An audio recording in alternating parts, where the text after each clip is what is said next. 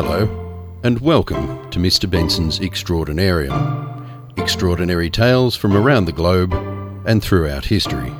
I'm Dan Benson.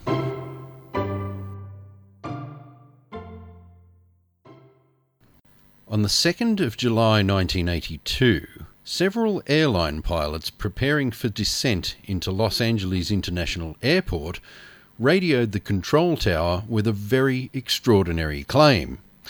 It was a UFO sighting, but not in the truest sense.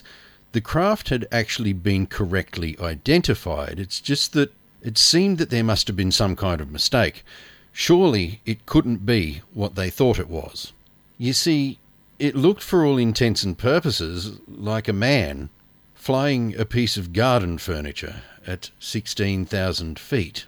But as peculiar as the sight must have been, it turns out they were absolutely correct. Born on the 19th of April 1949, Larry Walters had developed a desire to fly, but fate had other plans. In 1967, Walters joined the US Air Force and went to Vietnam as a means to an end. His intention was to learn to fly a plane, but unfortunately for him, it was deemed by US Air Force doctors that his eyesight was far too poor to become a pilot. And so Larry Walters ultimately became a truck driver and lived an unexceptional life with his fiancée Carol Van Dusen in the suburb of San Pedro, where he would, from time to time, sit in the cool of the evening and watch the jetliners pass by overhead from the comfort of his favourite lawn chair. You might already have guessed where this is going. In mid-1982, he began assembling equipment for an idea that he had had. Larry wanted to float in his favourite lawn chair, tethered to the ground, so it would only reach a height just above the rooftops. He'd spend a couple of hours enjoying the view and come back down again. For this, he figured he would need helium balloons, and so he bought 42 weather balloons and some helium bottles with which to fill them. He purchased a BB gun to pop the balloons, thus bringing him back to Earth, and some water jugs to balance things out. Now, most of the articles I used to research this story uniformly make the claim that, as I said, Larry intended to float lazily above his backyard at an altitude of around 30 feet for a couple of hours, but call me cynical if you will, I can't imagine anyone thinking they would need 42 weather balloons, which contain around 33 cubic feet of helium each, to gain 30 feet of altitude. But even if this was a genuine miscalculation, it's some of the other equipment he assembled that makes me suspicious. He had spent almost $4,000, which was quite a sum in 1982, and the equipment he had assembled also included an altimeter, a CB radio, and a parachute. Now make of that what you will. It's possible he was just being overly cautious. Nonetheless, on the 1st of July 1982, Larry inflated the balloons and tied them to the chair with nylon cable. The next morning, he put on the parachute, strapped himself into his lawn chair, which he had named Inspiration 1, with some sandwiches and a drink, and said his farewells before instructing Carol and a small gathering of friends to release the guy wire. But, allegedly, the guy wire broke prematurely, and he was suddenly propelled into the air like a catapult before he knew what was going on. Lucky for him, he had bought an altimeter because it wasn't too long before he found himself at 16,000 feet, being gawked at by bewildered airline passengers.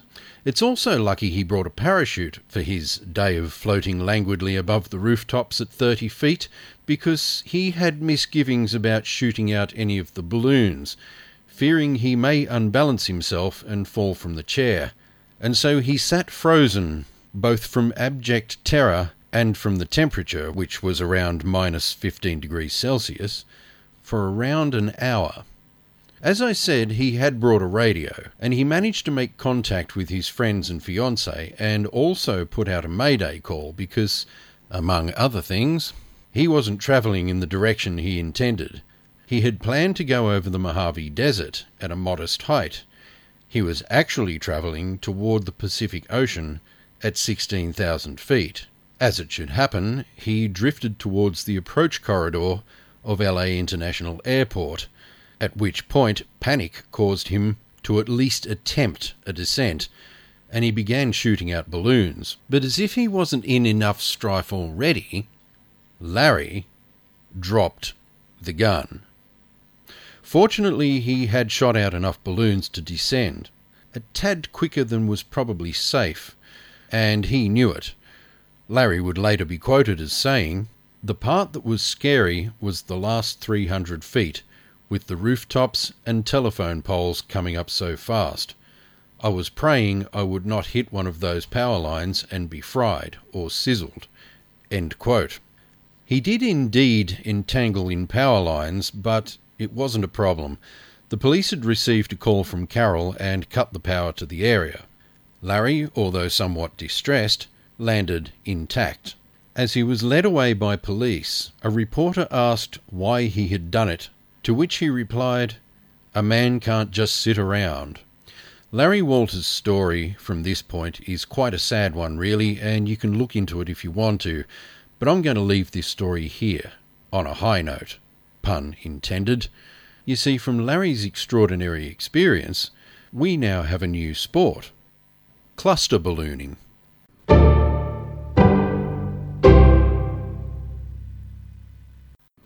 Ferdinand Fred Demara was born in Massachusetts in 1921 into a reasonably well-off family, but, if you know your history, the end of the 1920s would see a stock market crash and the suffering and financial hardship of the Great Depression.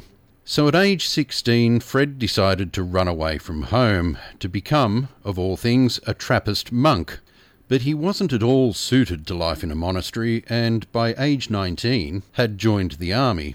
Not too long into basic training, it dawned on him that he wasn't at all suited to army life either. But leaving the army presented a bigger challenge than leaving a monastery. By most accounts, he was asked to leave the monastery, which makes things even easier. But Fred had an idea that would come to define his whole life. Fred stole the identity of his tent mate, Anthony Ignolia, and under his new name, he joined the Navy. During his stint in the Navy, he would find himself reading university catalogues and settled on the idea of stealing the identity of one Dr. Robert Linton French, a researcher at Yale University. He went full tilt too, both applying for and acquiring copies of his birth certificate, marriage licence and university degrees. Lucky too, because it would soon come to light that Anthony Ignolia was a fake ID, and so Fred faked his own death and became Robert Linton French full-time. Dr. Robert Linton French, a psychologist. He managed to blag his way into a teaching job in a college for the remainder of the Second World War, but in 1945 his past caught up with him. He was prosecuted for being a deserter, for which he served 18 months of a 6-year sentence. At around the time of his release, a man by the name of Cecil Haman enrolled in university to become a lawyer. This isn't a parallel storyline where Cecil Haman defends Fred at some point in the future. Cecil Haman was Fred. He'd learned nothing from his stint in jail. He came out, assumed a new identity, and away he went again. But not for long. He quickly tired of study and took a shortcut, simply forging a PhD. Now, Dr. Cecil Haman took a job as a teacher at a Christian college. He would eventually leave, however, after first stealing the identity of one Dr. Joseph Sear. Sear was in the US setting up a medical practice, but he was born in Canada, and when the two men met, Fred Demara offered assistance to Sear to help sort through legal red tape. His ulterior motive was to make copies of Joseph Sear's identification. And with his new identity, he decided to go back to sea. He joined the Navy again, this time the Royal Canadian Navy. And this is where the story starts to get quite interesting. Demara had only basic medical training, and so He got talking to another doctor on board the ship he was assigned to and gave him a line about how he'd been talking to Canadian lumberjacks who worked in remote areas and due to the isolation didn't have access to medical help. Damara suggested a guidebook that briefly outlined medical procedures would be invaluable. The doctor he spoke to thought this was a splendid idea and wrote the booklet, which of course Damara intended to use himself as reference material. In 1951, at the age of 30, Damara was transferred to the HMCS Cayuga, a destroyer stationed off the coast of Korea. He was to be the ship's surgeon. The Korean War was raging, and he was in the thick of it. Things, as they say, were about to get real. For a time, he was able to avoid being uncovered as a fraud by getting his attendant to deal with any issues that, up to this point, weren't terribly serious. But that would all change when the Cayuga came upon combat casualties while patrolling the coast, and some of them were in a bad way. They would require surgery. Damara was the only surgeon. He'd been put on the spot. No time to steal an identity and fake his own death. He was going to have to perform surgery. And you may be surprised to know that perform he did. Using only the knowledge he had picked up on the job and the Surgery for Dummies manual he had convinced another doctor to write for him, he not only saved all the men's lives, including one fellow who had a bullet lodged in his chest, he did an exemplary job, even by the standards of a qualified surgeon. Things went so well, in fact, that Dr. Sear, or Damara, was recommended for a commendation, and it wasn't long before the press got wind of the story. In turn, so did the real Dr. Sear, who read about his namesake's marvellous work in the newspapers. Of course, he wasn't too pleased about being impersonated and informed the Royal Canadian Navy, but the Navy, fearing humiliation on a global scale, quietly dismissed Damara and deported him.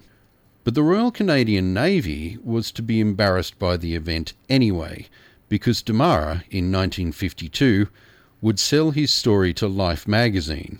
The article would go on to inspire the 1960 feature film The Great Imposter, starring Tony Curtis. Damara himself would disappear and resurface as a prison guard named Ben Jones, but was recognised by a prisoner from the article in Life magazine. He was a familiar face now, too easily recognised to keep this nonsense up, and after a short stay in prison, this time as a prisoner, he became a pastor under his own name, a job that he liked and excelled at and was very much appreciated for. And that is how he spent the rest of his life. Ferdinand Fred Damara passed away in 1982. You've been listening to Mr. Benson's Extraordinarium. Created, researched and hosted by me, Dan Benson. If you enjoyed the show, hit the subscribe button and continue to join me as I uncover extraordinary stories from around the globe and throughout history. Till next time, peace, love, light. Take care. Catch ya.